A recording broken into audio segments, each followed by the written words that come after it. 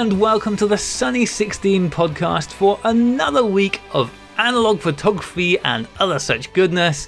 Oh boy, have we got a show for you this evening, and joining me to help you deal with this wonderful show are my two fantastic co-hosts. Claire, how are you? I'm all right this evening, thanks Graham. Really excited to be here. I'm glad you specified you're all right this evening. Yesterday evening, tomorrow evening, who knows? But this evening, you're good. Wonderful. That's right. As long as we've got you on the good ones, that's all I care about. And John, how are you doing relative to the rest of the weird days in the week? I think I'll be all right tomorrow evening. Oh. I haven't decided that tonight yet. We've got sad John tonight. Well, we'll deal with it. We are all very excited this evening because we have got a fabulous guest for you. It's always difficult knowing how to introduce somebody, and especially somebody who's done quite a lot. So I'm just going to sort of set people up, give you some of the things that most stand out. So this photographer was awarded the Photographer of the Decade by The Guardian in 1989. It was awarded Best Photography Book in the World in 1991 by the Barcelona Primavera Fotografica. And his cover photo was used on a Life Special supplement of the greatest photos of the 1980s. So hopefully that's already piqued your interest as we welcome to the show Brian Griffin. Brian, welcome to the podcast. Yeah, it's good to be here. Great. I'm really happy to be amongst you guys that are in the ether somewhere. You know? Somewhere in the We're ether. out there. We're in the cloud. It's kind of those things we just listed. Those are some pretty big hits for somebody whose life started in the Black Country with a plan of being an engineer. What happened? Well, basically, I worked for the British Steel Corporation, and I was a pipework engineering estimator in nuclear power station pipework. A trainee, I have to say, which I would become a fully qualified pipework engineering estimator and the cooling water systems of nuclear power stations when I became 27 years old. And I had a girlfriend, actually, who I was very, very fond of, extremely fond of, actually, who left the accounts department one floor below me. I was in this big office block, which went on for about 11 floors in Birmingham. And she left me while I was away with my friends in Catholica from the youth club. When I got back, she'd gone. She'd gone with a guy who was who was in charge of the garden department at Lewis's department store in Birmingham. That's a blow. It's a real blow. I thought, how could she leave me for him? Obviously, she enjoyed his sex more than anything. Maybe. Not his green fingers. Not his green fingers.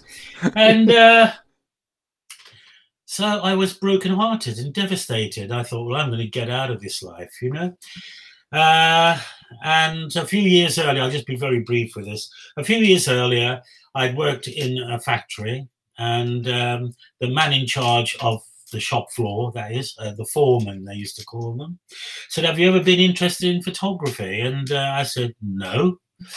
And he said, well, come to the Camera Club. You might enjoy it. One of those places that the Royal Photographic Society has an influence on, maybe. And I sort of enjoyed it. So anyway, when it came to the fact that this woman had left me, I decided to go to study photography at Manchester Polytechnic. I didn't really like photography that much, to be quite honest. I didn't think I was any good at it, to be quite frank. And I just left it as an escape. I just went as an escape, just a pure escape. I'd reached 21 years old, so I was fairly a mature student in those days.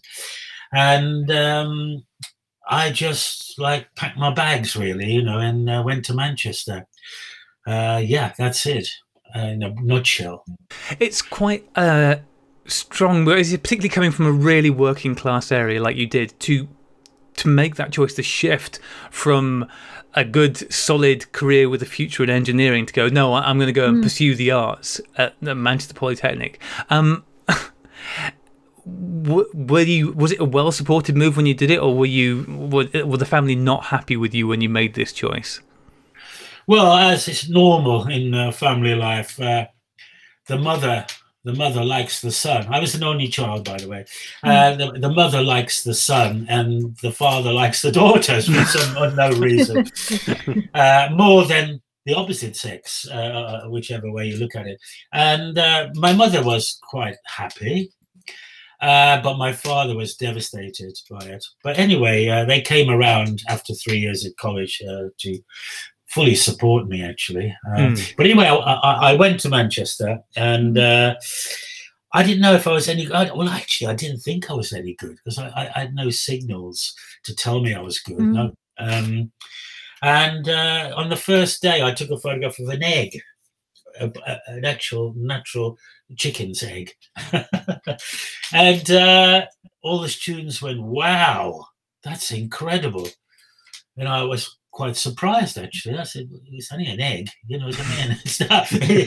But they seemed to think it was good. So I started on the right way. It gave me confidence. But then I'll go very quickly into the beginning of my career. I left in 1972. And I didn't think I was any good at all. I'm being serious here. I didn't think I was a good photographer. I thought I was extremely average. Some people thought I was good. I didn't think it personally. Deep down inside, I thought, maybe I've made the wrong choice. And it took me a year and a half as a professional, which we go into later maybe if you want, to realize I could make it as a photographer. It took me 18 months, a year to 18 months to realize that. The first time I realized I was any good at photography, after all those years before I went to college, when I was at college, and for a good year after leaving college. Around that time, what was perceived as good photography? What was in the public eye that you were seeing a lot of? Well, I first went to college, and in the public eye were obviously Snowdon, was obviously Bailey. They were the two main, and maybe Lichfield. As I progressed through college, and when I left college, the Photographers Gallery started 1 year before I left in 71, I think. And also there was a great influx beginning to come from America, influx of books, that is. You know, Gary Winogrand, Lee Friedlander, all those guys. And I mean, the only thing that I did remotely, where I found was interesting was obviously Bill Brandt and Cecil Beaton, where I learned were better photographers than the Baileys and the Snowdens and the Lichfields. And then Tony Ray Jones cropped up in my final year with a day off. Of course, he died, actually. He died at the age of 31, I think. We had a lecture by a very famous man at the time, because he was the editor? I can't remember, of Creative Camera, Bill Jay. Yeah. By the way, I'd been buying a magazine called Camera Owner before I went to college. I was conversant with sort of what was like happening. There was also, actually, I remember now, a decent photographer in Britain called Raymond Moore. Very interesting landscape photographer who is not really, is quite unheralded, apart from us few guys who realized he was very good. So therefore I left college with the sort of influence of the Americans, with their books coming over. But really, I left to be a really hard-nosed professional photographer. I was determined to make a success of being a professional photographer, and that was going to be my career. I was going to earn my living from it. I wasn't going on a begging bowl, which existed after 72. The Arts Council existed through Barry Lane was the officer. I was going to go for that. I was going to make my own way in photography. So after I left photography school, I went and worked in a steelworks. I got no money. I mean, I didn't come from a family of any money. I mean, we lived down a back street, two down terraced house. Get the bath off the wall, put it down in front of electric fire, and pour the kettle of hot water in. You know, that was the bath. And then mum would get in after me, and dad would get in last, you know. And he had the dirty water, dad. Yeah, so that's why he didn't like you as much. perhaps he didn't like me as much. Exactly. Yeah. So anyway, to set the scene, I decided to become a professional photographer, so I had to start walking the streets. So anyway, like now I'm doing this Kickstarter. I have to keep at it. I mean, I'm a very hardworking man. I'd like to say that right now. I'm not lazy. I'm extremely hardworking, and what's that? It's because go on. What's that? What hard work? No, I was going because when you set off to become a professional photographer, I think I'm right saying you sort of headed off down to London with the idea in mind of getting into fashion photography, but then went actually and got a job in corporate photography. Was that because you saw that as the more practical, sensible route forward at the time, or was it because you thought, no, this is the thing that's more interesting to me? I was actually deflated that it was corporate photography, to be honest. I thought it was the bottom rung. I was going to, like, landscape was really the bottom, probably. in creative photography, that is speaking, as a professional creative outlet for photography. But corporate photography was really, really at the bottom. But I've been looking at a magazine whilst I was over the years in art college, and it was Management Today. Now, Management Today seemed to use interesting photography, even then in the 60s. The front covers were done by a photographer called Lester Bookbinder, who was another forgotten photographer, incredibly talented, incredibly creative, still life photographer. And inside seemed to be okay. Quite interesting. John Claridge, I think, was the main photographer then, who's still around. And hello, John, a very, very good man. And so, therefore, I was sent by Lester Bookbinder because I gave up in the end after about walking for 3 or 4 months. I advertised. What was advertised was an assistant's job. With Lester Bookbinder, which I thought I was quite delighted with that. At least if you're going to work for someone, work for a real master. So I went to see him, and he looked at my college portfolio and said, "No, you're not going to have the assistant job. You're not going to work with me," which was quite a thing to say to me. I went, "Oh," and he said, "I'm going to phone up someone now." And he phoned up Roland Schenk, who was the art director of Management Today, which had offices just off Oxford Street, and I went to visit Roland, and Roland said, "I think you're the new Robert Frank." So all of a sudden, me thinking I was okay, and I wasn't particularly great, to thinking I'm the new Robert Frank, which was a little bit exaggerated to say. Thank God, Roland. I mean, Roland worked with Robert Frank. He worked with Robert Frank because Roland Schenk was the art director of Do magazine. Do magazine is a Swiss magazine, and it always used very creative photography in the back section. It tended to show a portfolio of work by a very famous photographer, which Robert Frank was. He was Swiss, you know. Roland worked with him. He'd come over to England. He'd become a tutor at Norwich Art College. He was a painting tutor because he was a very good artist, inspired by Oskar Kokoschka, who was a very famous Austrian expressionist. And he'd come down to London to work with to work on Haymarket Publishing, because the man at the time was Tom Wolsey. Now, Tom Wolsey was a man that had become very famous. He was a great magazine art director in Britain in the late 60s, middle to late 60s. He He actually art directed a magazine called Man About Town, or Town. It became Town magazine, where a lot of our best photographers worked on. I mean, even Don McCullum worked on it, actually. I can remember him in there. But Town eventually closed, and only Management Today existed of the great magazines at the time, although they had other magazines in Haymarket.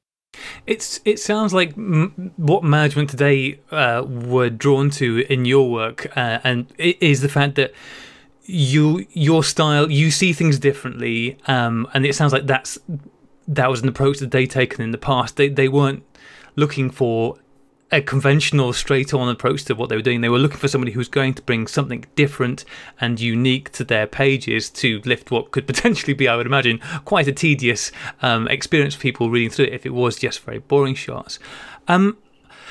Where did the way you look at the world and put things together come from? Because again, it seems like one of those things that it just appeared when you went and studied photography, this artistic side that, I don't know whether you'd been a frustrated poet or something before when you were still working in engineering or not, but where did that spring from? Was it a thing you discovered in yourself that you hadn't even known existed before?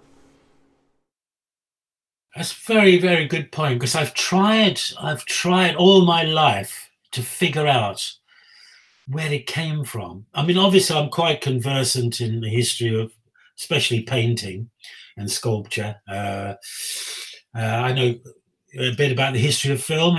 My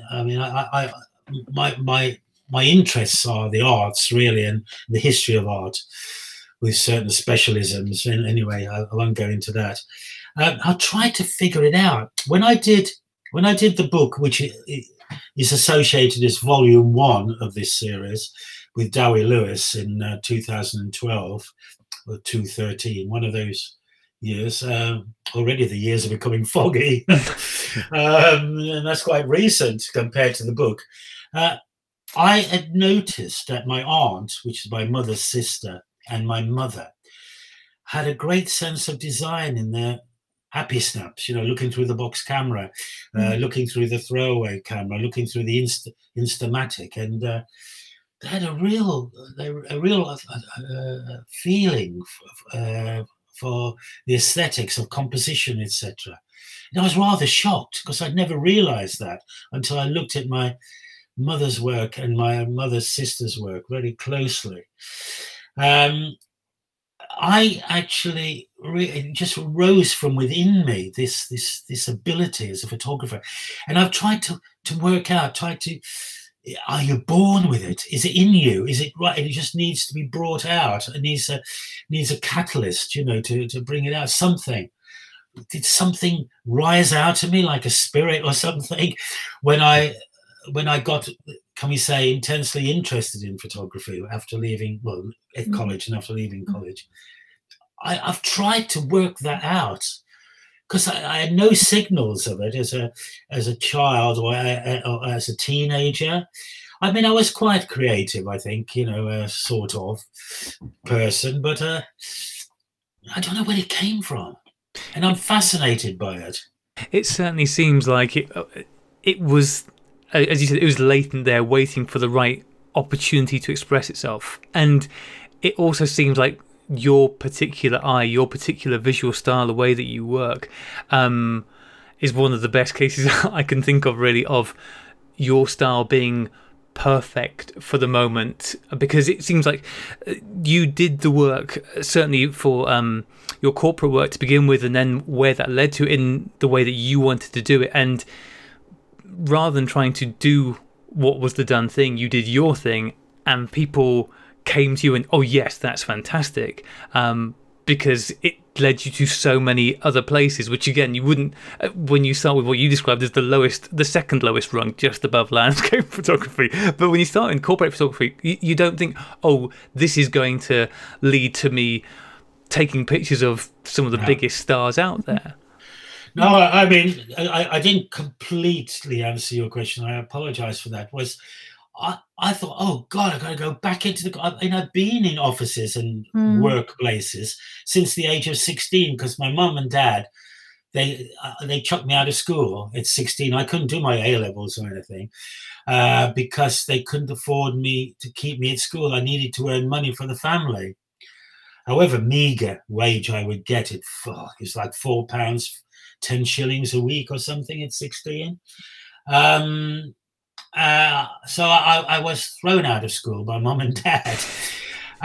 But everything that happened to me prior, obviously the area I came from has a great visual wit, has a great visual comedic side to it. The Black Country does, you know.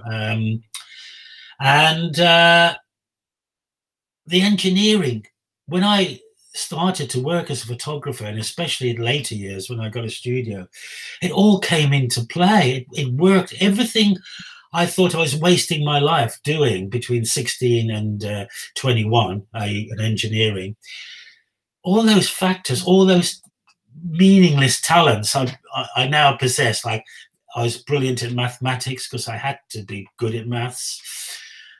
All the knowledge of engineering I knew helped me invent light machines in the 80s. Every single minutiae of what I thought was a waste of life actually came in handy in the end. It was incredible.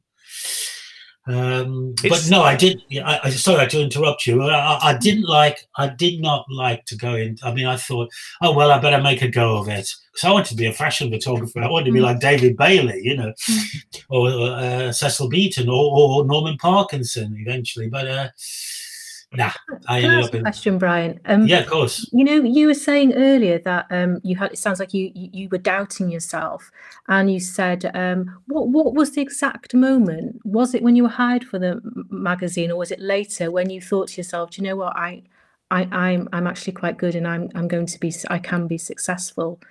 Can you pinpoint that moment? Or I can, yeah. It was, David Brittain, who was an editor of Creative Camera. He said it happened to me in the April of 73. Now, I'd left in the June of 72 photography college, and this moment had happened to me in April 73.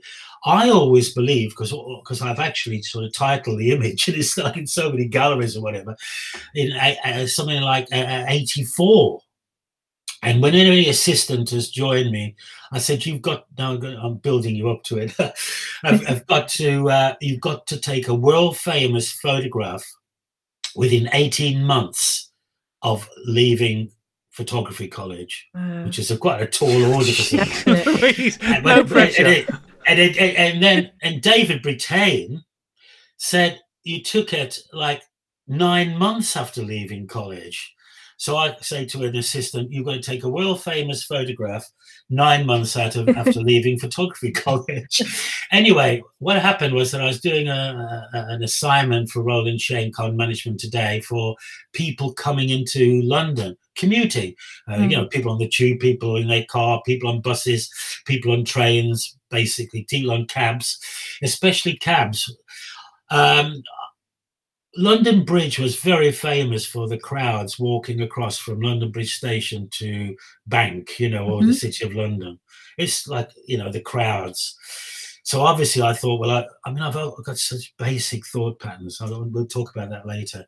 I thought, well, I've got to take a photograph of the crowds going across London Bridge.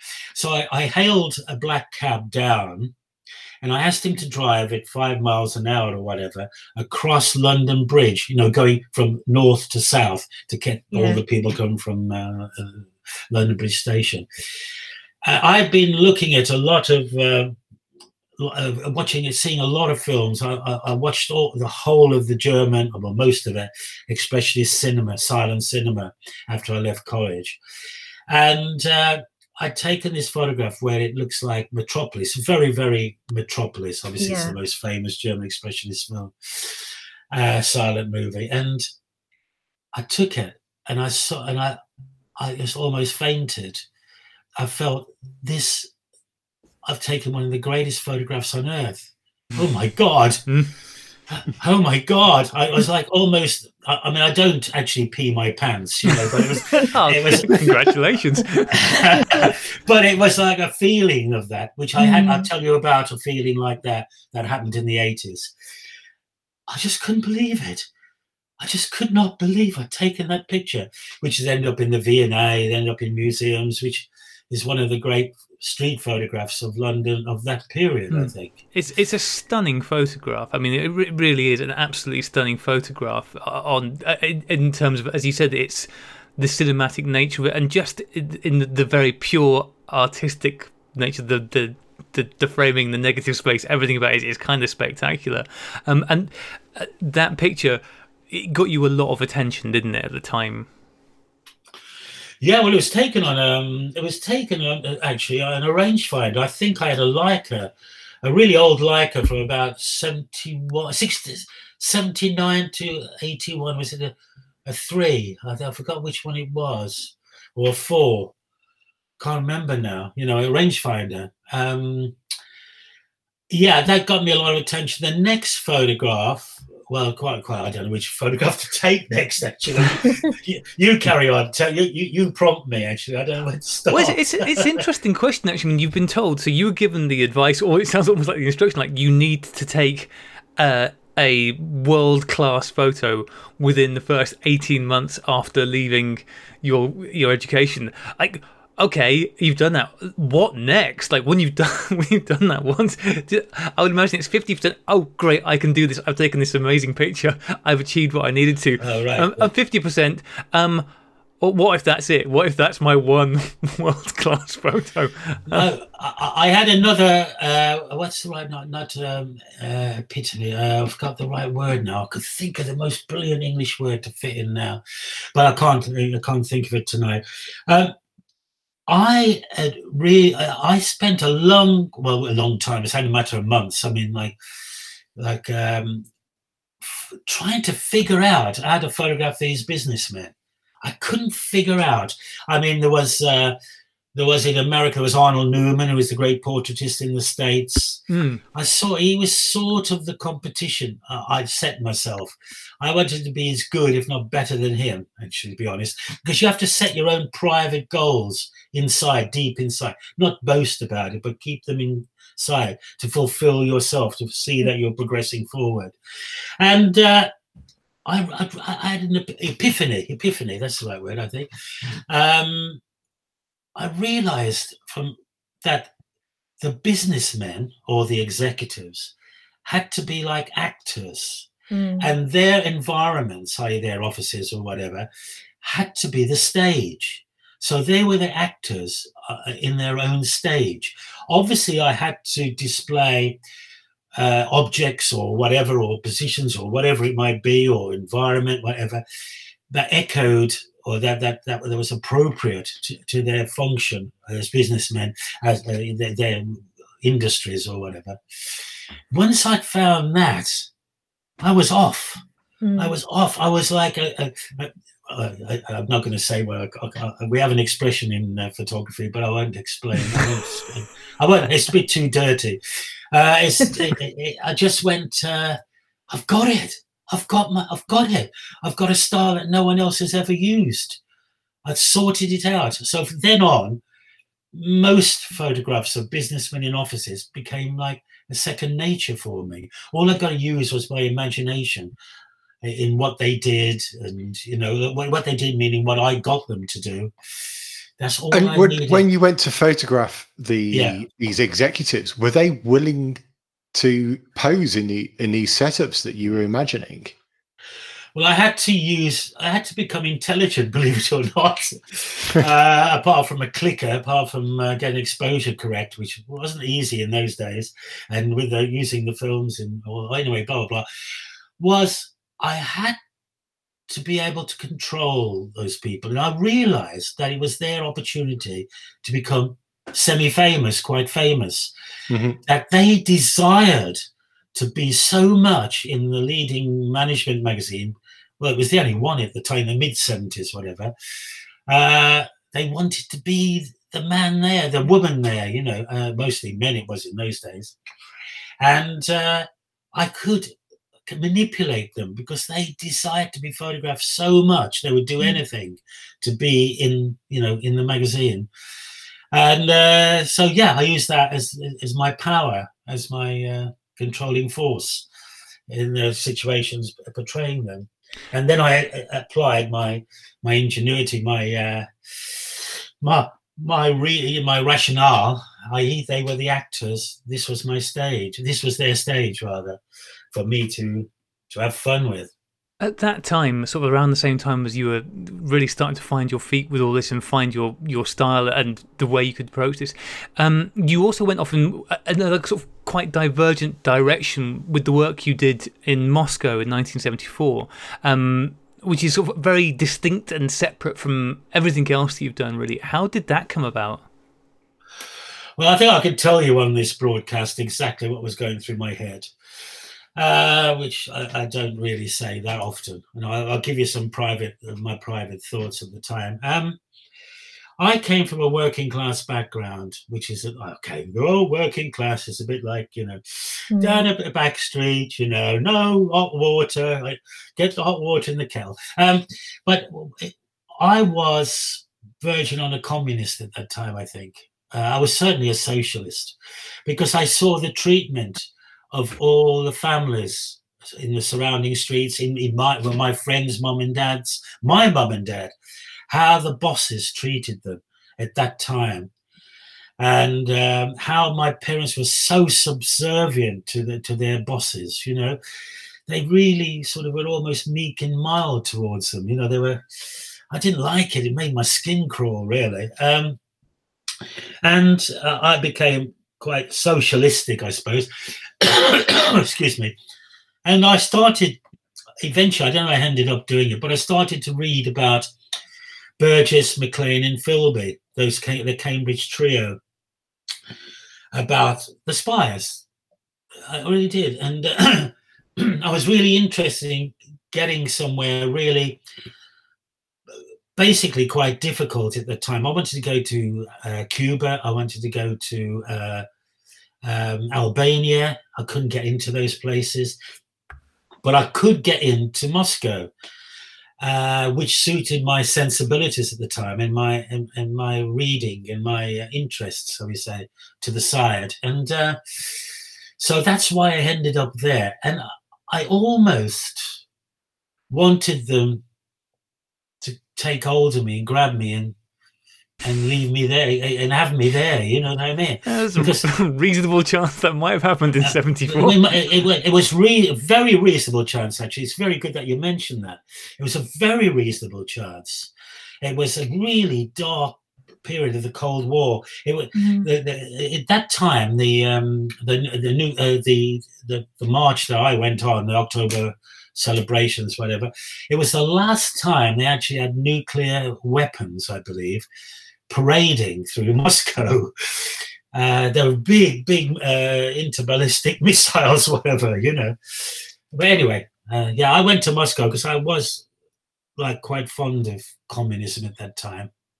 It's really noticeable that work, that body of work, is very different just in terms of styles and it's much more candid street photography, and it's wonderful stuff, and the pictures are super interesting, and you definitely get the feel from looking at them that the photographer, that you were on the side of the people you were taking pictures of. At least you were taking pictures which, if the powers that be had seen them, probably wouldn't got you thrown in a gulag, which would have been a good thing, or a bad thing rather. But obviously you did come back, thank goodness, and carried on with your work for the Manager magazine. And I think it's quite unsurprising, looking at the work you were doing with these corporate people and making these amazing pictures using people who were probably some of the more mundane individuals in the world. It's that if you can do that with business managers, what could you possibly do with pop stars and rock stars and actors and so on? So did that just transition? Did you just start getting people approaching you because they'd seen what you'd done and said, look, please can you work your magic here? Certainly, the magazine art directors had felt that way about me, because I did branch. I did work for a lot of a variety of magazines as the 70s went on, prior to doing the music stuff.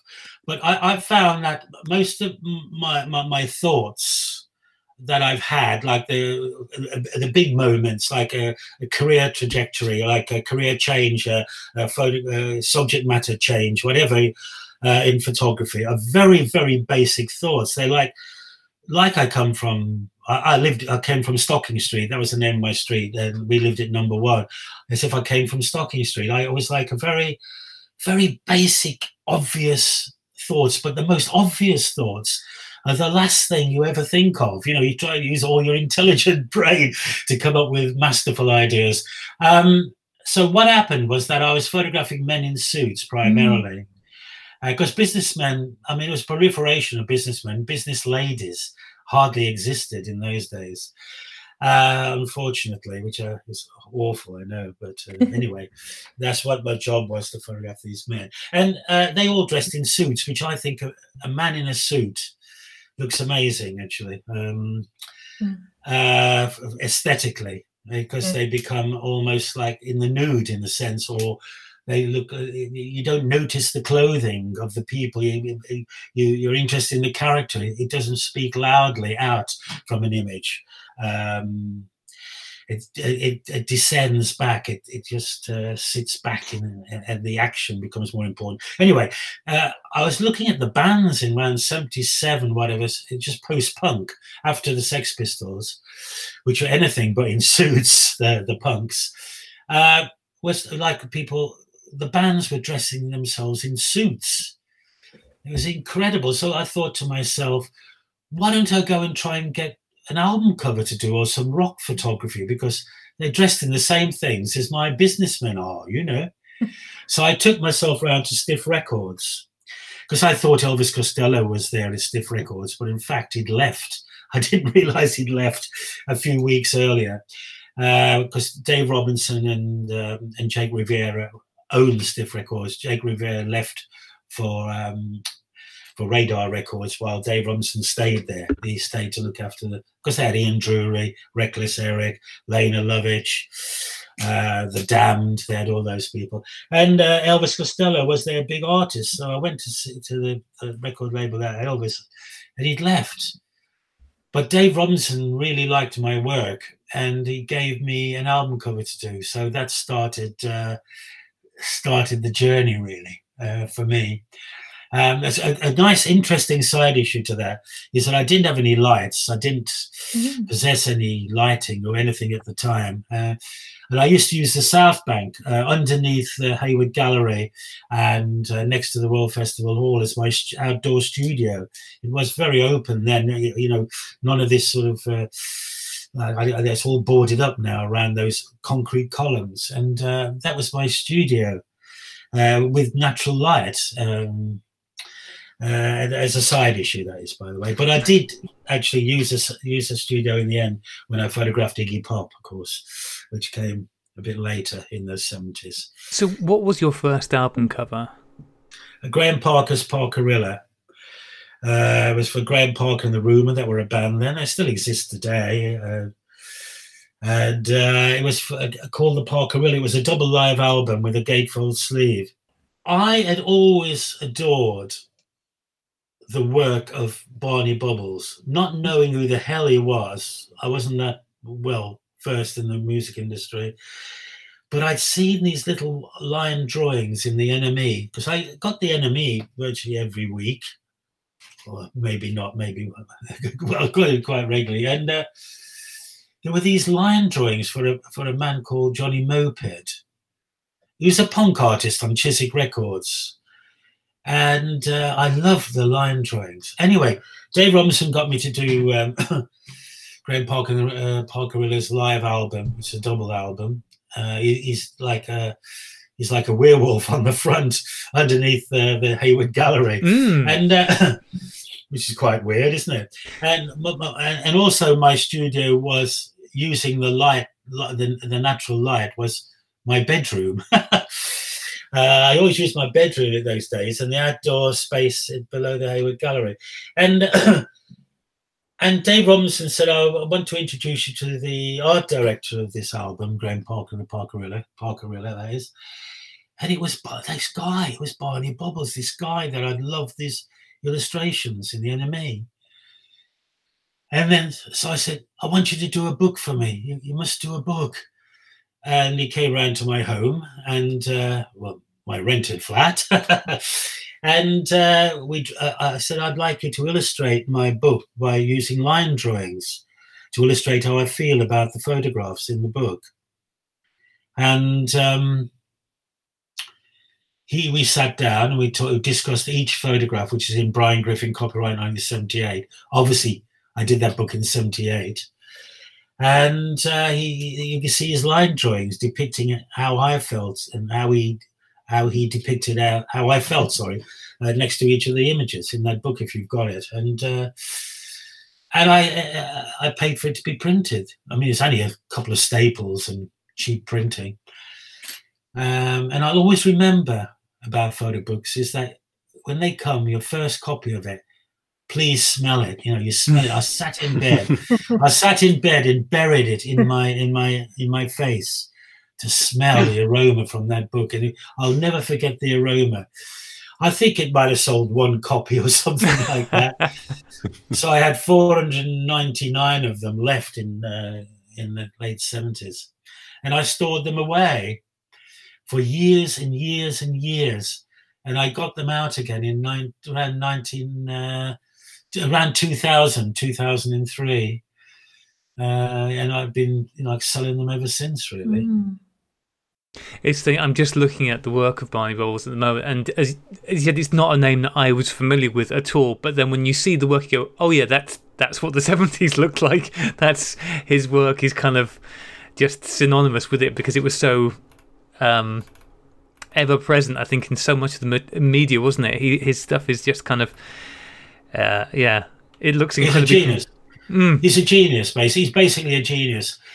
And obviously you're in the 70s now, so this is what Black Country Dada is about, and it deals with lots of issues, and it deals with one of the major issues is me getting to know Barney Bubbles and then working with him over from, I don't know, late 77 or whatever it was up until he killed himself in 83. Yeah. So you worked with him. So you worked with him throughout the entire period, on and off, obviously. On and off. He became like my brother because I told you earlier that I don't have any sisters or brothers, and he was like my brother, really. And I did my book Power with him. I did my newspaper in 1983 in London by Night in the Photographers Gallery. He did my newspaper, Paint Your Windows White, or Why. I did some album covers with him, and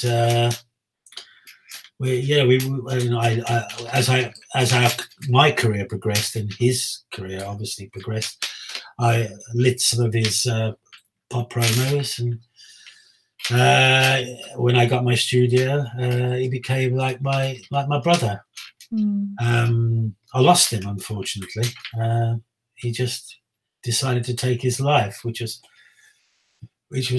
absolutely heart-wrenching for me, actually. But that's all covered in the book, and there's lots more covered in the book, actually.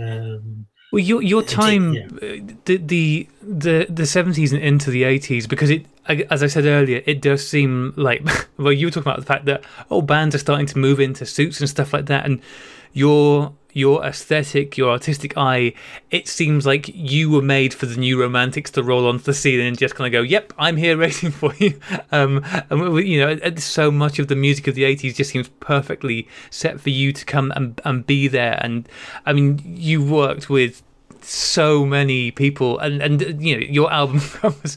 I'm not even going to try and guess how many different album covers you've done at this point. I don't know whether you know. I mean, I know you were inducted into the Album Cover Hall of Fame a few years ago for your work, but you worked with sort of very notably Depeche Mode, and Echo and the Bunnymen. I know you're doing postcards with both of those guys, both those bands as part of the Kickstarter. But I mean, Kate Bush, which as far as I'm concerned is the beginning and end of all conversations, and so many other people. And also, I have to mention this because again, it's another picture which really leapt out at me because it's somebody who I hugely am a fan of. A wonderful picture of Douglas Adams as well.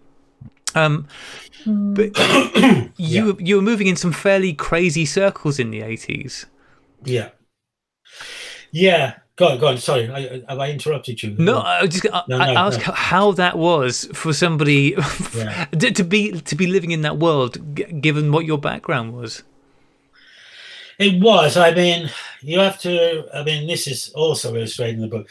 I mean, I lead you into this in a sense because obviously I did a lot of things. I was going to America quite a lot in the late 70s. I was working on Esquire magazine, Rolling Stone magazine. So, I was broadening my horizons, one could say. And I'd started to think in terms of getting a studio of my own. I really, really almost craved for one, really. So I found one down in the East End. Well, a lady called Suzanne Thomas found one for me. She was working with me at the time. I had a small flat in Acton and worked out of that place. And we found a studio down here in Rotherhithe Street, which was very cheap and very suitable. We eventually, in the mid-80s, moved to a bigger studio in the same building. But anyway, we got this studio in 1980. And I was approached also by an advertising agent, photographer's agent in advertising. But what I developed in the 80s was everything that had made me... that I'd learned in engineering. I got an engineering brain. I got a brain for mathematics. I was a very bright man with numbers and all that sort of stuff. I developed how to use the analog camera, with the Hasselblad, namely, because I got an Hasselblad when I started to do Iggy Pop. I'd done Joe Jackson on 35mm OM1 camera, Olympus. All my album covers were 35mm until I did Iggy Pop, where I got myself my first Hasselblad. And I realized the possibilities with that. I enjoyed, or I've met over recent times, actually, if it's possible to meet him, Dwayne Michaels. And I was always interested in the way he did double exposures. In a very fundamental way he was, really. But I saw it taking it into a can we say, a more sophisticated area. Forgive me for saying that. But I mean, he's I'm not trying to criticize his work. He was excellent. And I wanted to take photographs that I could not see, that I was like facing the subject, facing the situation that I was confronted with inside the studio. And the photograph I was going to take did not exist. It did not even exist in terms of its structure within the studio, like its end result. But it wasn't like looking at Joe Bloggs tying his shoe up. There, take a picture, Joe Bloggs tying his shoe up. It just did not exist. It only existed on film. That was the only place it existed, both obviously in Polaroid, the back of the Hasselblad, or on film. I wanted to take photographs that were just inside my head, that did not exist in reality. Mm-hmm. And as you say, I mean, let's take, for instance, let's treat your example of Douglas Adams. Let's take that. Douglas Adams, Hitchhiker's Guide to the Galaxy. Basic fall pattern. Well, I'm going to do something with planets, I think. I'm going to do something, extraterrestrial or whatever. And the planet's out in the cosmos. So I get a sheet of Perspex, i.e. the model maker I used at the time lived very close to my studio. I said, can you cut a circle to fit over a human head in the perspex, clear perspex sheet? So he cuts, it's probably 1/4 inch perspex, maybe it's going to stand quite, it might even be just under 1/2 inch thick. I can't quite remember. And he cut the circle, and then of course he got the sandpaper or emery paper, to emery the side of the circle that he cut. So therefore, when tungsten light or flash light, whatever, passed through the thickness of the perspex to that circle, it would glow. The circle would glow because the light couldn't get through. It would glow all the serrations in the circle. And then I got a dozen or so table tennis balls, and I fitted this contraption, this perspex sheet over the top of Douglas Adams' head. I then got a filter to put in the camera, starburst. Remember the old starburst? Mm-hmm. And I put like a little bit of grease from the side of my nose on the starburst filter, because we always used the grease on the side of our, just your finger on your grease inside your nose. Mm-hmm. We're familiar with nose grease. Yeah, nose grease, as you know quite well. And I put that filter on the front of the camera, so therefore his eyes would have a, if you look closely, his eyes have got like a starburst in them. And also it created, can we say, flare? You see flare also going across the image as well, like shafts of flare. I lit it with tungsten light, I think I might have put a flash spot on them. I can't quite, it's been such a long time ago. We're talking 34 years or whatever ago. And I asked to put him in there. And then my assistant, which was Stuart Graham at the time, went behind the set, behind Douglas, that is, and got his hands full of table tennis balls. And then I'd have the tungsten light on it, plus flash light on Douglas. I'd say, 1, 2, 3, throw the table tennis balls. And we'd throw the table tennis balls on top of the perspex sheet. And they bounced, you see them bouncing and that, And I also, the flash trapped them. And then I would take the camera off the tripod. So I've always photographed everything, apart from obviously Russia in the early 70s and one or two other things. Certainly in the 80s, whatever, and the late 70s.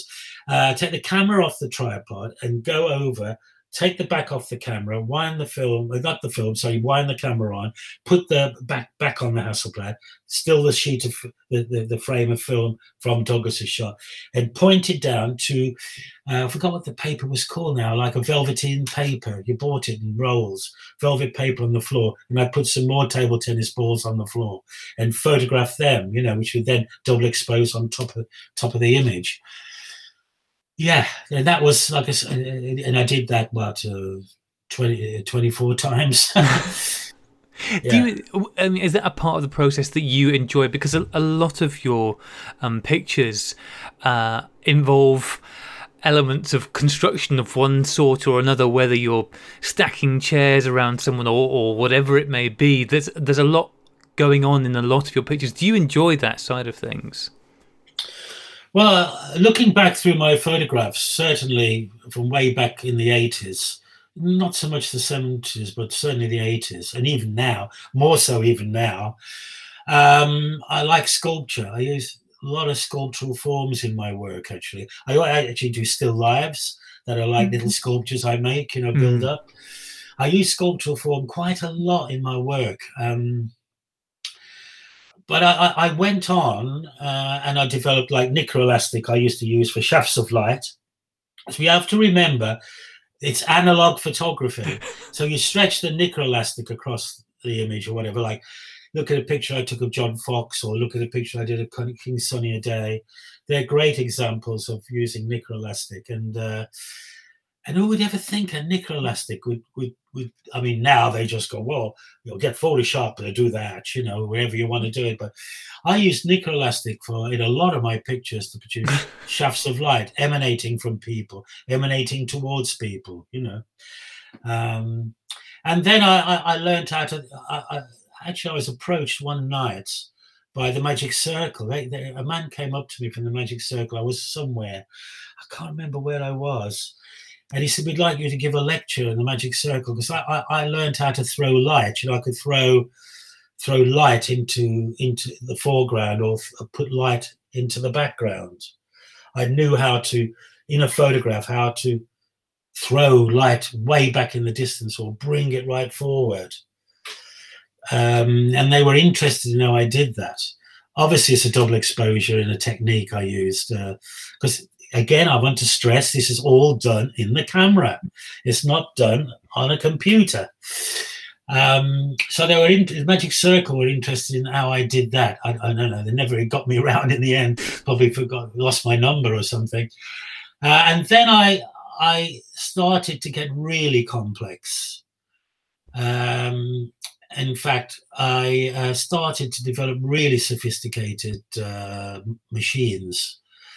I started in a simple way of going back to, I never thought that I was captain of the school chess team, the grammar school team, that chess would be really important, come back into my life in 1980s. If you look at an album cover called Mirror Moves by the Psychedelic Furs, I developed a double exposure system by constructing a chessboard where all the white squares did not exist. You saw through them. And then the black squares were painted matte, and where you just move this chessboard exact distance to the left or to the right, photograph a person 50% of a person by the first exposure, lift the back off, wind the camera on, put the back on, and then move the chessboard exact width to the left or the right, and photograph the other 50% of the person. And you can see that technique in Mirror Moves by the Psychedelic Furs. I explain that in Black Country Dada, the book. And then I got really sophisticated, where I would produce. I'll just finish off with this. This one's a very complex one, where I had persuaded an advertising agency at the time. I had my persuasive powers, and I will now tell you what to do. They had this very, very big advertising campaign for Philips. In fact, I built a house on it. In fact, the fee shows you how big it was. And when I built a light machine for them, they wanted, like, you saw a CD player inside a car in the dashboard of a car, and there were all lights coming from the CD player out, coming out in like a vortex out towards the camera, or certain electronic things happen. Anyway, light patterns happened in these photographs. And I developed a system where I used a linear electric motor, based on a linear electric motor, where you would photograph, say, the dashboard of the car in the studio. Just simple dashboard with all its dials, and there was the thing sitting there. And you'd put it on, get it right on Polaroid. Obviously, you'd experiment on Polaroid, getting the exposure right, and then make, say, 50 sheets of 5:4 film, exposed with just the dashboard on, but not developed, kept in the dark sides. And then you would put that, excuse me, I'm just trying to think how I did it now. And then I would then, let me think how I did it now. Oh, God, remember. Let me just think. So complex, I can hardly remember it. I need to travel from Thingbob to Thingbob. Then on a light box, I can only remember partly it, on a light box down the end of it, I invented a system of rails, coming towards the camera. And on the light box there had a universal joint attached to it, like a normal light box, 10/8 light box, or 2016 or whatever. It's so long ago. I could do it universally. In other words, you could go in any angle towards the camera, away from the camera. Like you have a universal tripod head. It would just go in any way to. So, and then I would travel this light box down the system, down the rails towards my camera. And of course, I'd get the exact right angle of it correct, to come down to put on the film of the dashboard of the car the travel of the lights from the CD player You know, I'd get it exactly at the right angle, obviously by positioning the light box, and the light box would travel electric motor with a linear electric motor, you know, with a variable electric power being put onto it, so it would come fast or go slow. So if I wanted the exposure to be very light, like hardly just a fraction of it, say like in the distance, like a light is in the distance, it would come very quickly towards the camera, like ooh, come towards the camera. And when I wanted it to be very slow down a fraction, I'd turn the electric power down, the motor down. It would come slowly towards the camera, and therefore expose. It would therefore expose the trajectory, you know, brighter, you know, because it was coming slower. It had more time to spend on its exposure across the film, you know. So it got really sophisticated. And this was also before Photoshop. You know, I had to develop all this stuff. But with Psychedelic Furs, it was like a precursor, a real precursor, that cover to the computers. Even if I started to imagine, you know, the computers. I didn't know anything about computers. They didn't exist in my world, really, until I first saw them working on Broadgate at the architect's studio in Chicago. I saw my first computer, 85 or something, 86. Broadgate was quite a big project for you, wasn't it? It was certainly one of a very notable project that you took on. Yeah, it was massive. Obviously, I got sort of a history then. I got the Power Book had come out. I was all over. I mean, Maggie Thatcher had made business sexy. I was over all the annual reports. She did. She said, you know, she wanted to make it sexy. God Almighty, try and make business sexy. And I was approached by the property Peter Davenport and Associates, who were a design group that had the Broadgate project. Broadgate was where the stock market, they say, exploded. In other words, it came out of the stock market down Threadneedle Street and went on everybody's computers around the world, or around Britain, whatever, and handled in the stocks and shares. I don't know anything about stocks and shares. And I came up with two basic ideas. I can't stress that basic thought patterns are really important in photography. Don't try and think. Obviously, some of these light machines, that they are sophisticated on top of basic thought pattern, but the basic thought should always be really basic. And the thought I had was that the Big Bang Day was going to come on October, I can't remember now, 26th or something, 1986, I think. Sorry, such a long time ago. And I went to Peter Davenport. I said, Pete, in my black country maybe, I think we should explode a firework.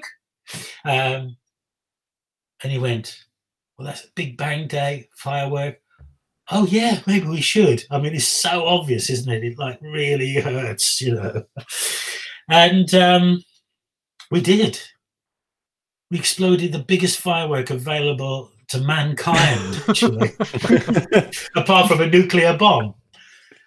This firework was, the client had tremendous belief in us, really, because he booked the center spread of the Financial Times on Big Bang Day, which I can't remember whether it cost $48,000 in 1986, whatever it was.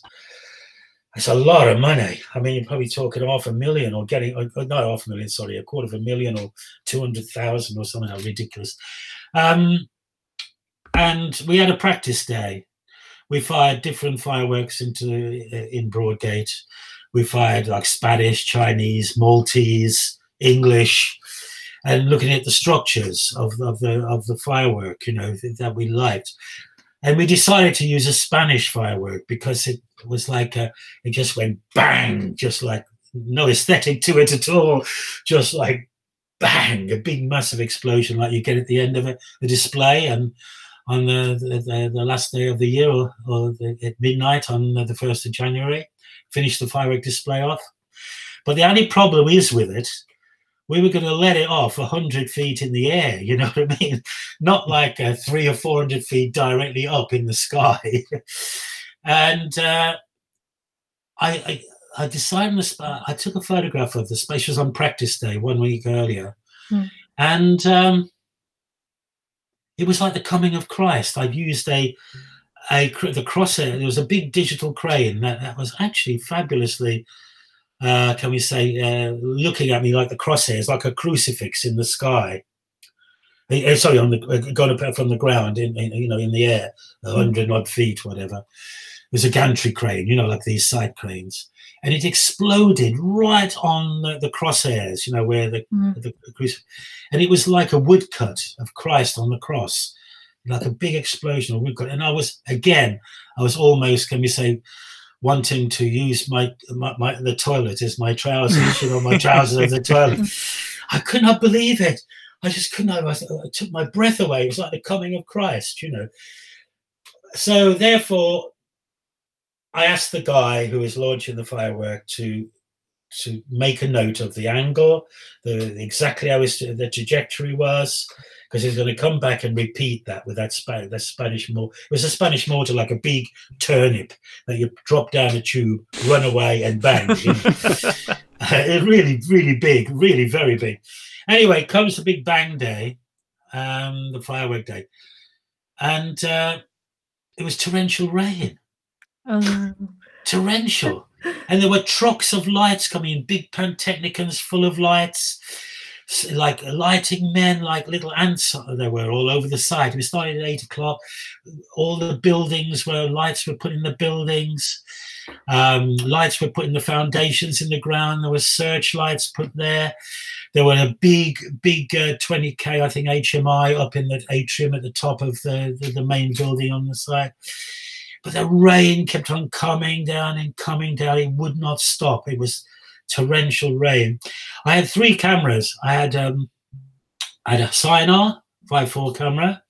I had a Hasselblad, which is inappropriate really, but it was my safety device, square image in the center. And then amateur photographer gave me the cheapest camera known to man, which was a Praktica, £30 it was. Those Eastern European things. I started my career on it. Anyway, all these 3 cameras we film in.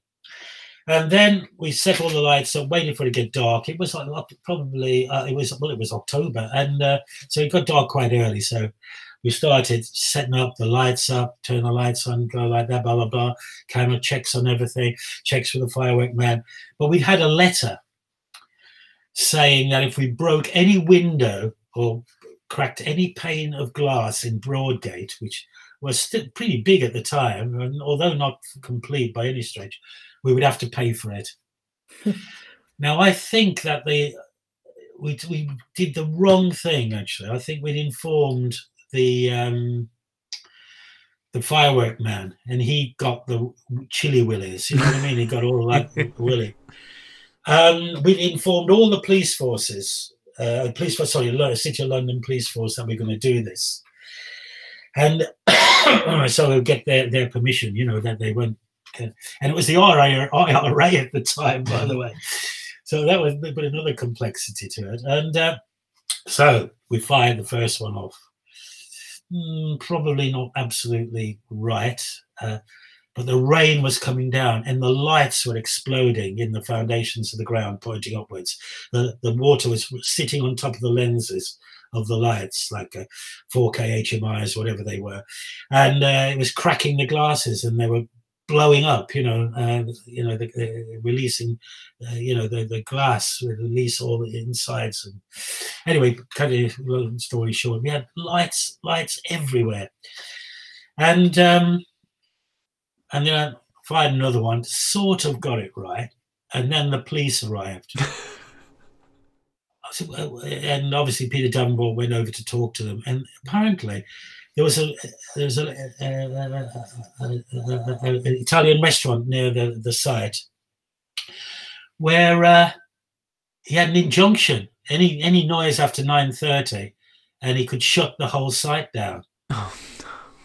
Oh no! And he fired 2, and they're not right, and it's all wrong. And the police are going to shut the site down, and they said, if you fire any more, we're going to come and take you away.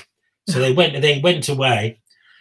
I fired another 5 actually, and they came back. They came back. Oh, they came back, did they? That's bizarre. They came back, and to give you an example of the power of that firework was that you could hear it here in Rotherhithe, which at least 4 miles away it is. They could hear that bang. And also Peter, who's the main, he's dressed in white, he's in front of the camera, as you can see him right ago. He felt the pressure on his face and the pressure on all his outfit flapped in the pressure. You know what I mean? The pressure, the wind from the firework exploding. Because it was only like 80, 100 feet in the air, you know, this massive firework. So I got these sheets. All the lighting men were covered in mud and clay. It was christened the Battle of the Somme. In fact, that was what I was trying to do, because if you can see all the surveyors' levels down on the ground, they've all got crosses. They're all crosses, like they're levels. They're almost like graves, actually. Yeah. And the rain coming down in front of the HMI in the top of atrium there, it's all like steam and like all the rain's falling in the long exposure. Because obviously, like, I open the camera, like click, poof, the firework would go up, click, click, click as the firework trajectory is going up, click as the the camera's still open, it fires the firework, and then the firework starts to fragment as it breaks away into a massive floral shape. And then shut the camera down, so it's quite a long exposure I had to get right. And to only have 7 goes at it. So I had to go to the lab the next morning, first thing, and deliver the 7 sheets of film, hoping and praying to God that it worked. And because the Financial Times was waiting to insert it on the center 2 pages the next morning. That's how it was. And then the men, I think it was 125,000 the picture was in 1986. Gosh. Costing, 125. I mean, like, it's like $250,000 or $500,000 now, like, photograph. And I only had 7 exposures. It was a big one. But then we went on to do something more extraordinary. Do you want me to carry on talking about it? We can. No, you crack on. Absolutely. Okay. Fascinating. Yes, definitely. I was up in for New Society. I liked working on New Society.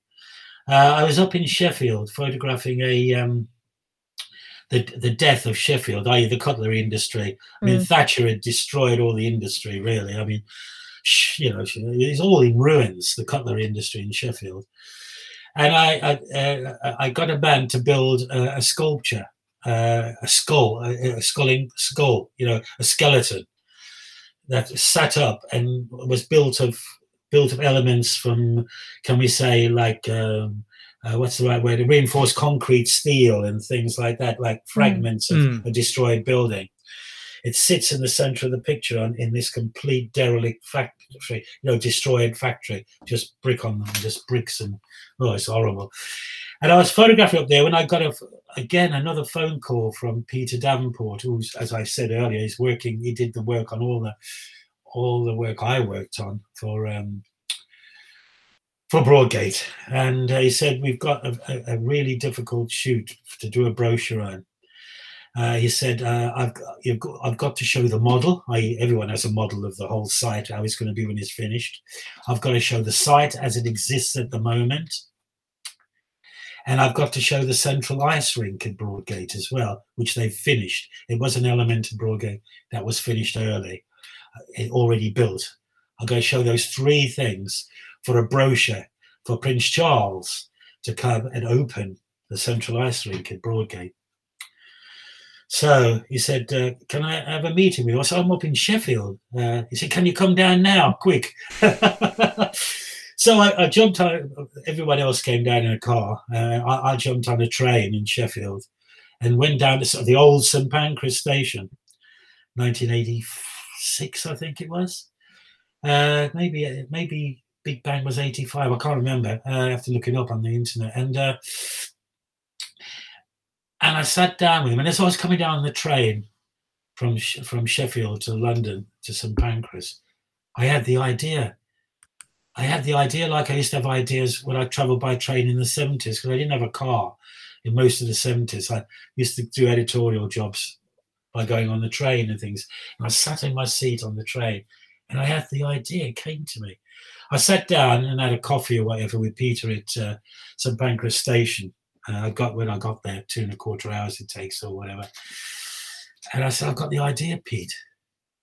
He said, what's that? I said, well, one day, an executive who was trying to flog all the business, you know, people to move into Broadgate, the office blocks, to all the stockbrokers to move in, the hedge funds and all that sort of business. He leans over to sell these office space in the model of the Broadgate, that is, and his tie goes into the model. Mm. And then exactly where the tie falls in the model of Broadgate, it actually comes down in exactly the right place in the city of London. Surrealism, this is. And this continued all the way through the project. The guy leans into another part of the model. His tie, you know, how gentlemen's ties just fall, you know, as they lean over, lent into the model. And then eventually, because the bosses are getting crazy about this tie falling out of the sky, they send a group of workmen to capture the tie and pull it out of the sky, because they don't want the whole of Broadgate to stop work. Everyone's looking up at this tie coming down. So the workers go and they pull it out of the sky, and it falls over a Bishopsgate, over traffic, over a bus, over a Range Rover, over cars, because the workers have pulled it out of the sky like an Iwo Jima thing. And then they carry it themselves. They carry it into the central ice rink. And then the executive realizes he's lost his tie, because he can look down into the model and he can see his tie in the model. So it takes a reverse, really, in the model. And in fact, I had students from John Cass School of Art. It's this all digital world, by the way. It had to be in the camera. And they all, Nick Williamson, who's my friend who ran the School of Photography at John Cass in Whitechapel, he got all his students, some of his students to come. I dressed them up as workers, white hats and overalls, and they carried the tie, which was 40 feet long, by the way, by 20 feet wide. It came in its own truck. I had a car, 40 foot by 20 foot tie made. It came in a truck, and they carried it into the central ice rink, and they put it down as a magic car, you know, as a red carpet. So the executive came down from upstairs where the model was, and then he walked up the red carpet, a spotted red carpet, and skated on the outdoor ice rink. It was an incredible project. The 80s was a magic time, wasn't it? Those two photographs I explained to you are the biggest corporate photography that ever been done in the world. I can guarantee you that. No one was crazy. No one as crazy as me would have ever come up with that, or had a person like Peter Davenport to follow my ideas, or no one would be crazy enough to do Black Country Dada, the book that I'm doing now in a pandemic. You know. Should we talk about that a bit more specifically? So, was this something that you had got on in your plan to do anyway, or is this something that this year has really brought to the forefront? Because let's face it, nobody's doing anything much else other than reflecting back. Yeah, I mean, I again, as I've stressed all through this conversation that we've had, basic thought patterns. There's not going to be any workaround. Could be months, could be a year, could be more than a year. I don't know. No one knows. I'm a hard-working man, which I mentioned also earlier in the conversation. I've got to occupy myself. I'll go crazy if I'm not really active. I've got to do something. And I did volume 1, which was called The Black Kingdom, with Dowie Lewis, as I said, 212, 213. This is volume 2, Black Country Dada, into 220. And I decided I'm going to sit down now every single day and write about my photographic life in the 70s and the 80s. I mean, they are like me, a bit crazy, I suppose, but they are really the crazy, very, very good times to write about. All the craziness, all the drugs we took, by the way. I mean, that's really all that's everything. having just discussed the massive tie going around Brogge. Yeah, exactly. I mean, all the things like going to art college. Art college at the end of the 70s. At the end of Flower Power, all that stuff, and all the 70s and 80s, crazy times, where people were doing crazy things, and money was available to do these things, and so it's a very rich period to write about, full of not everyone going back home and meet the wife and have nice supper and go to bed. It's like really crazy, absolutely like, wow. I mean, what can I say? And so it's all in the book, that craziness, the things that people did, the things that photographers that I know did, all the sort of, it's all in the book. It's a fascinating read, I have to say that, don't I? I think it is. I don't think there's going to be any doubting that. So for people who want to go and check this out, so obviously there'll be a link in the show notes for this, but they need to be searching Brian Griffin Black Country Dada, D-A-D-A. This is probably a really stupid question, but I'm not a well-informed person. I can figure out why the Black Country or why the Dada. Right, there's two reasons, actually. One reason is the fact I like the art movement, Dada. I like surrealism. I like the precursor to surrealism, maybe. Prior to surrealism was the Dada movement. And secondly, my daughter always called me Dada. Oh. Yeah, so I called it, I'm from the Black Country Dada. The first book is called The Black Kingdom, because the Chinese, when I had a show of my Black Country work, my first book of the Black Country, they didn't understand Black Country, so they called it The Black Kingdom in Beijing, my exhibition. So I took that title for that. So therefore, because my daughter called me Dada, and I like the Dada movement. Obviously, I'm a great fan of Man Ray. I think he was a tremendous photographer, of course. I think I've done some things equivalent to his work, certainly. He's one of the motivators of me in photography, because I'm very much I'm pursuing what I said to you earlier, is that I'm a photographer, but I use photography for ideas, capturing ideas, for like capturing my ideas. It's a capture mechanism, it's like a capture mechanism, a mechanism to capture something, an idea. As well as the book, which is obviously the thing which people should be going to pledge to support. You've also got things on your Kickstarter like the postcard sets. You've got a postcard set for Depeche Mode, album covers you've done, and photographs, and Echo and the Bunnymen as well. I was looking at one of your pictures earlier, one of your album covers, thought, hang on a second, I can't remember which one it is now, with the swan wrapped up in cellophane. Hang on a second, I'm trying to bring it back. Depeche Mode one. Yes, Well, Depeche Mode, yeah. Go on, carry on. I just loved, you were talking about where your ideas come from, and your description was, I have no idea where this idea came from, but somehow you ended up with a cellophane wrapped swan. It's like, well, I have no idea. Again, I think it was the 80s. It was the 80s, and secondly, I think I wanted to do. I was really into experimenting on emotions. Excuse me, coughing. And I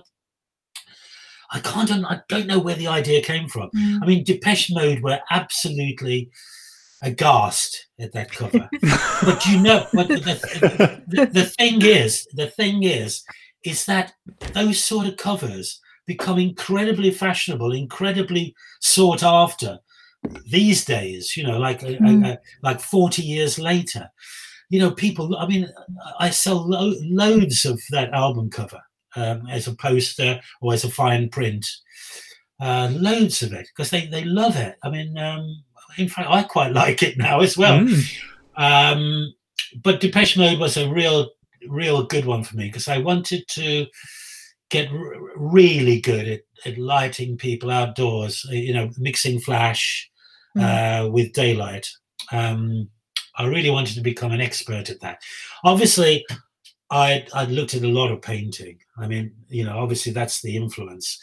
And Depeche Mode knew I loved The Worker, photographing The Worker. Daniel Miller, who was the head of Mute Records and the manager of Depeche Mode at the time, knew I did. He became a good friend. And the extraordinary thing is they gave me the second album to do, which was A Broken Frame. And Broken Frame became probably the most famous, apart from The Afghan Child by Steve McCurry, probably the most famous photograph on earth, A Broken Frame. It was the front cover of Life, as you quite rightly said. And endless people want a print of it. I mean, people just want to hang it on their wall, whatever size it is. Some people have got, Mike, as you know full well, Mike, the greatest photograph printer in the Europe, professional printer. Hello, Mike. I love you. You know I do. I worked with him for 23 years now. What was I going to say about Mike, apart from being a great printer? This is Mike Crawford, we should say, who we've spoken on the past, who is, as you a delight. Lighthouse Darkroom. He's a delight. Fantastic man. And hello, Mike. Lighthouse Darkroom. Everybody go to Lighthouse Darkroom. So they gave me another cover to do, which eventually became the front cover of Life, became the greatest photograph taken in 1983 in Britain. I dressed up as the Albert Hall, walked on the stage of the Albert Hall in front of 3,000 people and shook hands with Michael Aspel and took a pencil, D&AD pencil out of his hand. He was like mouth open, eyes as wide as anything, I mean, as if he'd seen a ghost. And I take a pencil out of his hand and put it back in the hall and face all the people. It wasn't a daft thing to do, really. I thought I rationalized that. I thought it was really an interesting Dadaist moment. And also then I was on News at 10 the next night, like 15, I was on about 3-4 minutes on News at 10. I mean, that was before the internet social network helping to forward your career. And that was a great photograph where, using flash and available light. And then I went on to do Construction Time again, which I think's the great one. I mean, I know Broken Frames album covers regarded as the greatest, but Construction Time, there's so many great pictures. We went up the top of a mountain. At that time, I'm just going to finish off with this last little bit. The one thing I realized that people who are interested in flash and available light, mixing both of them, if you want portable, I mean, there are some great portable flash now. I mean, battery power now is fantastic, but then Multi-Blitz did battery power, but it was like you had to get the photograph almost next to the person, you know what I mean, and flag it so it doesn't flare, in order to get an exposure and a decent depth of field with 64 ASA Ektachrome. And but Normans, the Americans had invented the Norman flash guns. They were like steel things. They were like packs, like packs that you took over your shoulder. And it had a wonderful quality of light from the reflector that they had around the flash tube. And that's what I used up in the mountains. I took them, but we took the sledgehammer from Rotherhithe here. And the first thing we wrapped it up in a plastic bag, the sledgehammer, and the first thing that came out of onto the carousel and it was like one of those carousels where it spews things out from above down onto it, as opposed to spewing things out from below and then trickling around a lovely carousel of your baggage. It came out from above and it hit the carousel with an enormous bang. And I looked across the other side of the carousel were 3 Swiss policemen. Oh no. Anyway, I'll finish off with that. We went up the top of a mountain and took that picture. So it's not Photoshop, it's actually real. Yeah. That's awesome. I know that I'm 100% that before we let you go, Claire and John have questions they would want to ask you.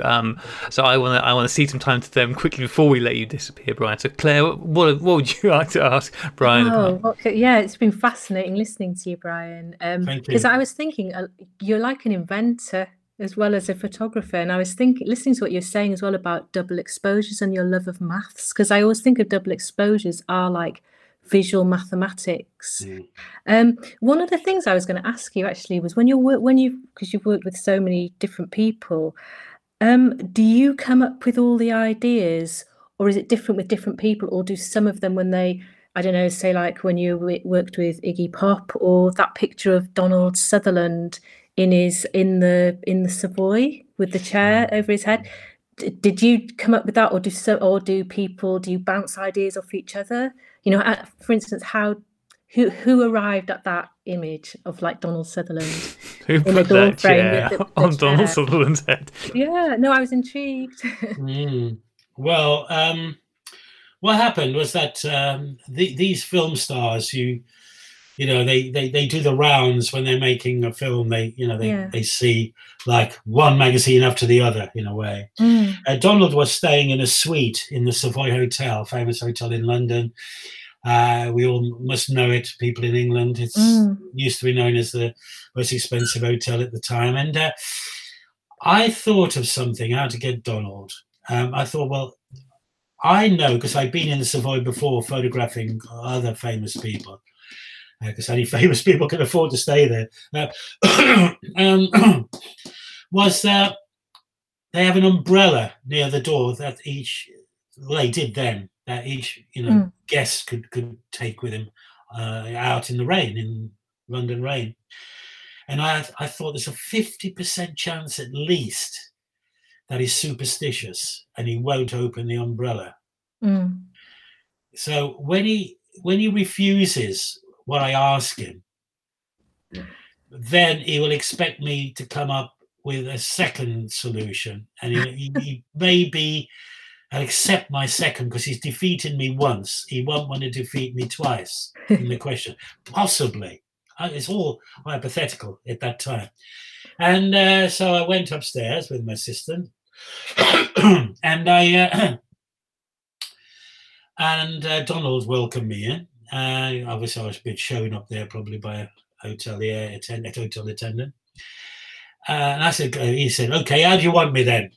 And I said, would you have the umbrella, Donald? And he went, no way will I have the umbrella. No way. So I answered him really quickly. I didn't give him time to think, nothing. I said, okay, you can have the pillow or the chair. The pillow, sorry, or the chair. He said, well, obviously he took the easy option, I'll take the chair, he said. And I said, okay, fair enough. Now he had to go and be interviewed. It was for the Sunday Telegraph magazine, I think. And he had to go into a adjoining room of his suite to be interviewed in private. He was interviewed and he came out, and I'm just thinking, she was a famous journalist, and she said to me quietly, I didn't get anything out of him. Didn't get a thing out of him. And I said, okay, Donald, but we've been practicing what we do while he was in that adjoining room. We'd worked it out. Is that my assistant would get the chair that he wants, and we'd turn it upside down and hang it above his head. My assistant would hold the chair behind him and hang it above his head. So he came in, and I said, okay, Donald, we're ready. Yeah, no problem. Not keeping him, get right on with it straight away. No chance to rethink, no chance to have thoughts, nothing, straight in there.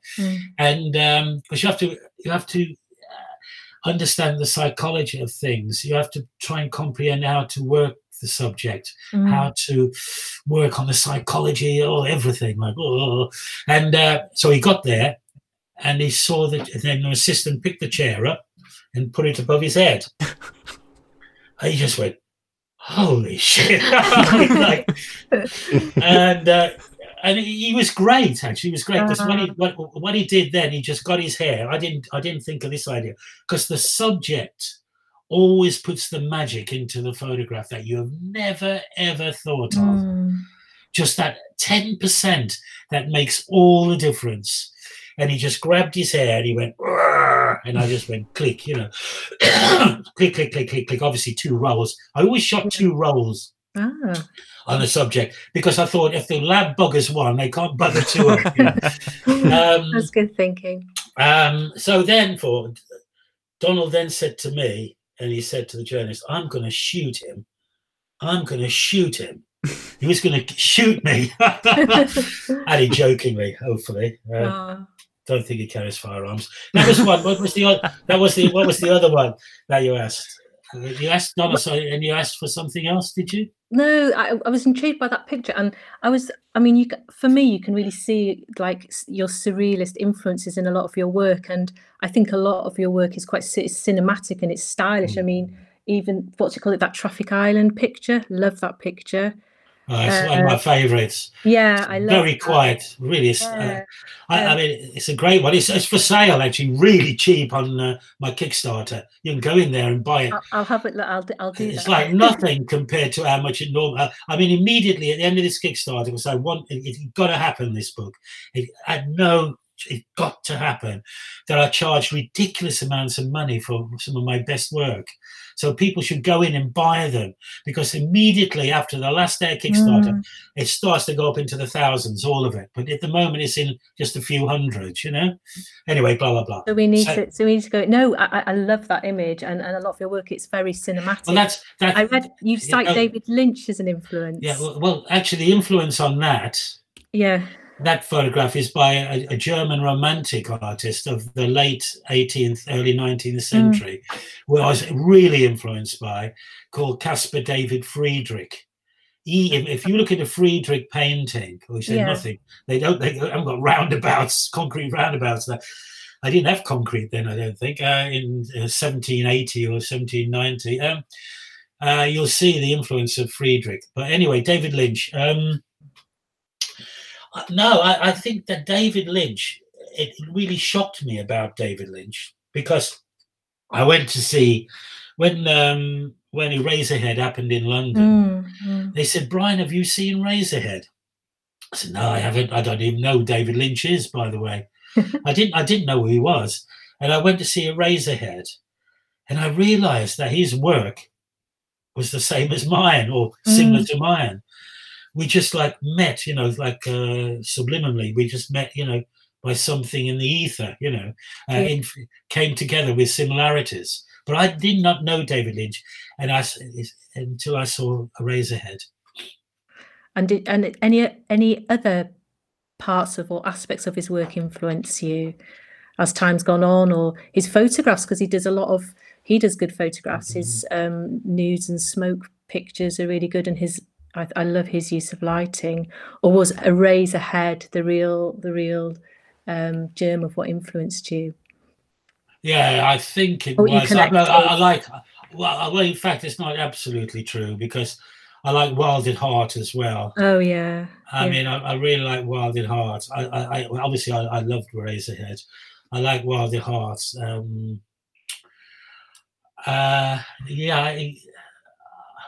I sort of, I don't know. I mean, I looked through in the early part of my career, way back in early 70s, 72 to 74, for instance.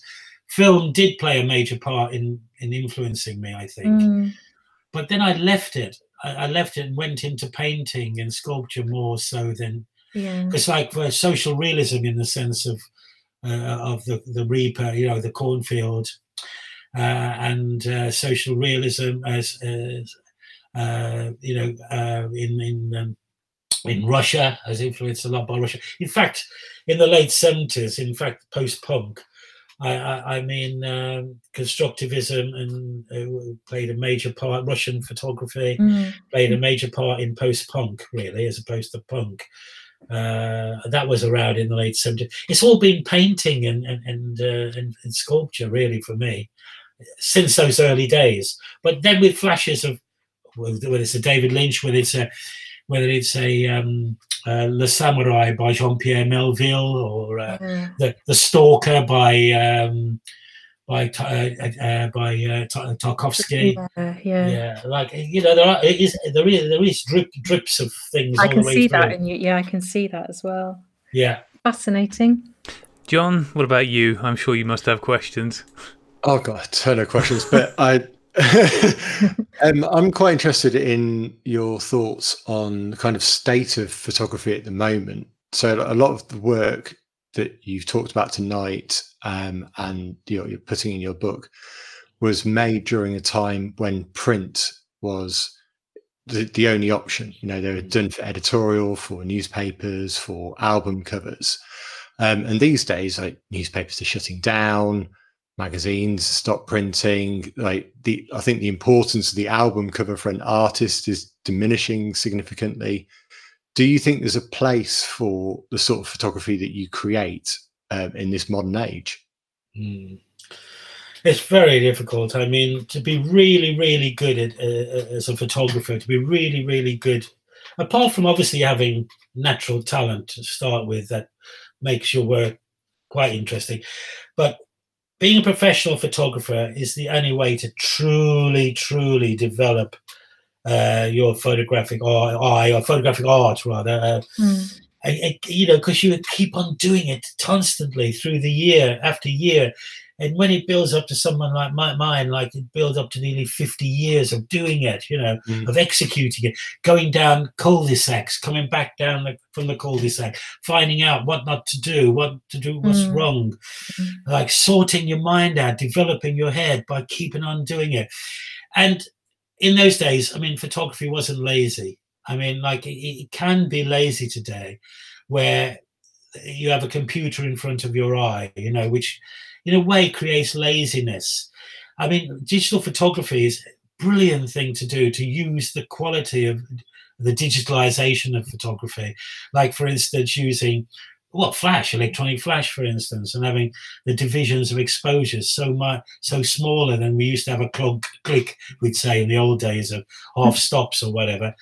You can get your lighting and everything beautiful, you know, and you can keep on inspecting it and build your lighting up so you can get nearer to painting. Whilst in my day, it was really difficult to get near to get near a painting and subtlety of tone and shadow. In terms of depth of highlights and the shadows and things. And but I think digitalization has actually created a laziness in photography, helped to create it, and two, has helped people to accept a photograph as being able to work with it, so as working, you know, as a function. It works, you know. A bad photograph works these days. I think so. That's started to it. But what I do find really interesting is that young photographers of today are going back into film. It's wonderful to see that happen. It requires a lot more effort, film does.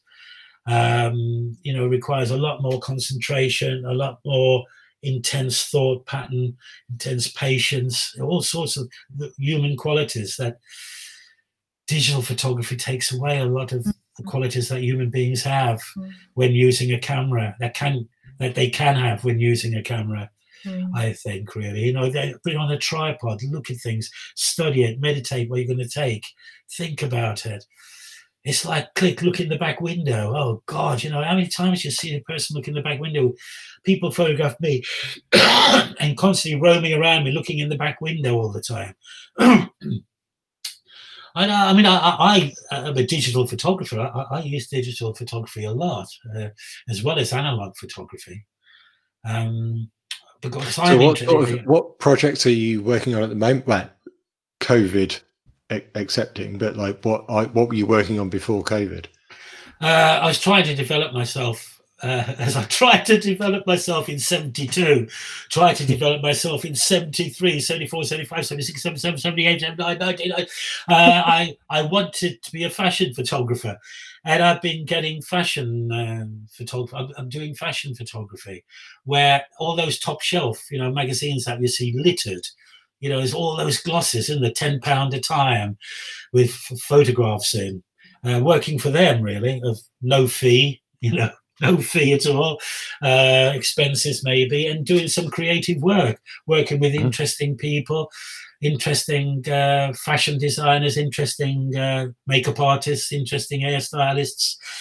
Everybody in that world. It's really great time. They're having great fun. They're not doing their commercial stuff, which is like look in the back of the camera photography, isn't it? Most of it. Click, click, click, click, 50 setups a day, and I'm doing that. I'm working for I've worked for 10 men, 10 men, and then I worked on Autra magazine as a model. Worked on Pilot magazine. Worked on what's the other one? Otter magazine as a getting features in. Oh God, I can't think of all the people. And then I did a sculpture. Done some sculpture called the Tram Man, where I've done a sculpture of a tram driver, the old trams down the railways, sort of thing, where he's wearing a big tram rail on top of his head. It fits to a low crash helmet like the motorcycle racers used to wear in the late 40s or whatever, with like a basin head, it fits on a tram rail on top. I did a sculpture and a set of images for that. I don't know, but since COVID, I haven't taken a photograph since March. I've been working on this book, really. I haven't had the opportunity to take a photograph. Actually, I have had the opportunity. But I've just done this book. This book means everything to me. It seems like time well spent, Brian. It really does. Because I can go back to doing my pictures after, I've only got to wait until March. I've got another 5 months working on it. Because the printing, the designing, the printing of the book, I've been to printers to sort out what printer I'd like to use. Designers, I'm using, there's a place called the Cafeteria in Sheffield, doing a fantastic job for me. I'm designing the book. There's a lot of work to do, and then boxing it all up. I'm self-publishing it, by the way. I don't have a publisher. I'll be sticking the labels on, signing the copies, putting the prints in the sleeves, walking down to the post office or getting a courier to come pick them all up. There's 300 odd books I've got to do, and I'm having really Mike's printing prints for me, everything like that. And yeah, it's a lot of work.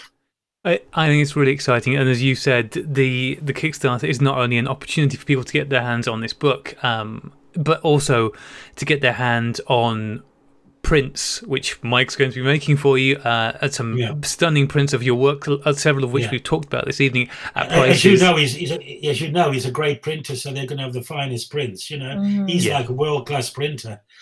So they're going to have great work. So people should absolutely go and check this out. And there's so much stuff that we haven't touched on or haven't gone into any depth on this evening. There's so much to go to in this book.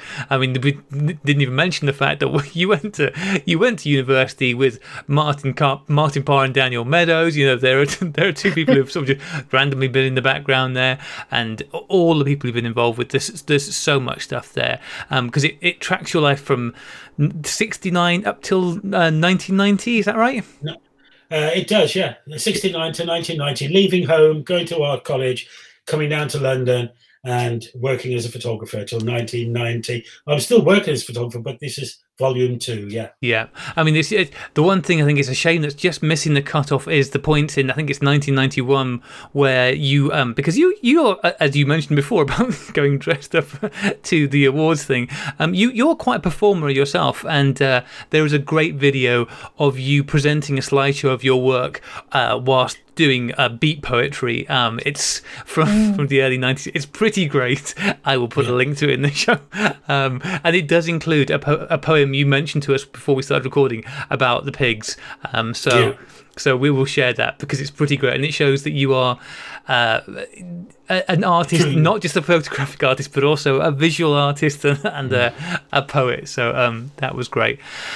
Brian, thank you so much for joining us this evening. It has been supremely interesting and just an absolute delight. There's so much more we could talk to you about.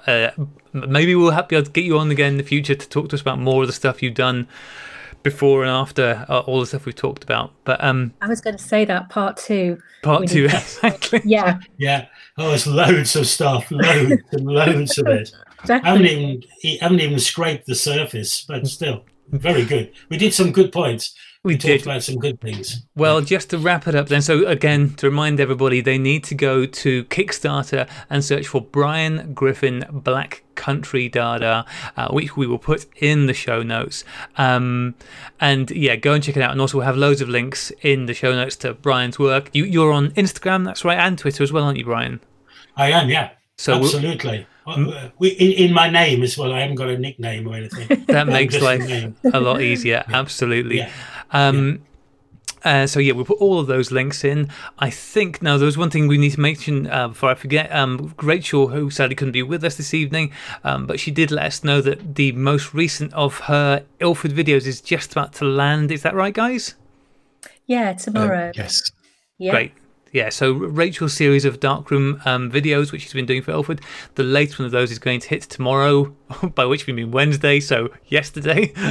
Yeah, because time's confusing. Or was it Tuesday? Which day is it, Claire? Tuesday. It's Tuesday. Either way, it's already happened. It's already happened. So do go and check that out.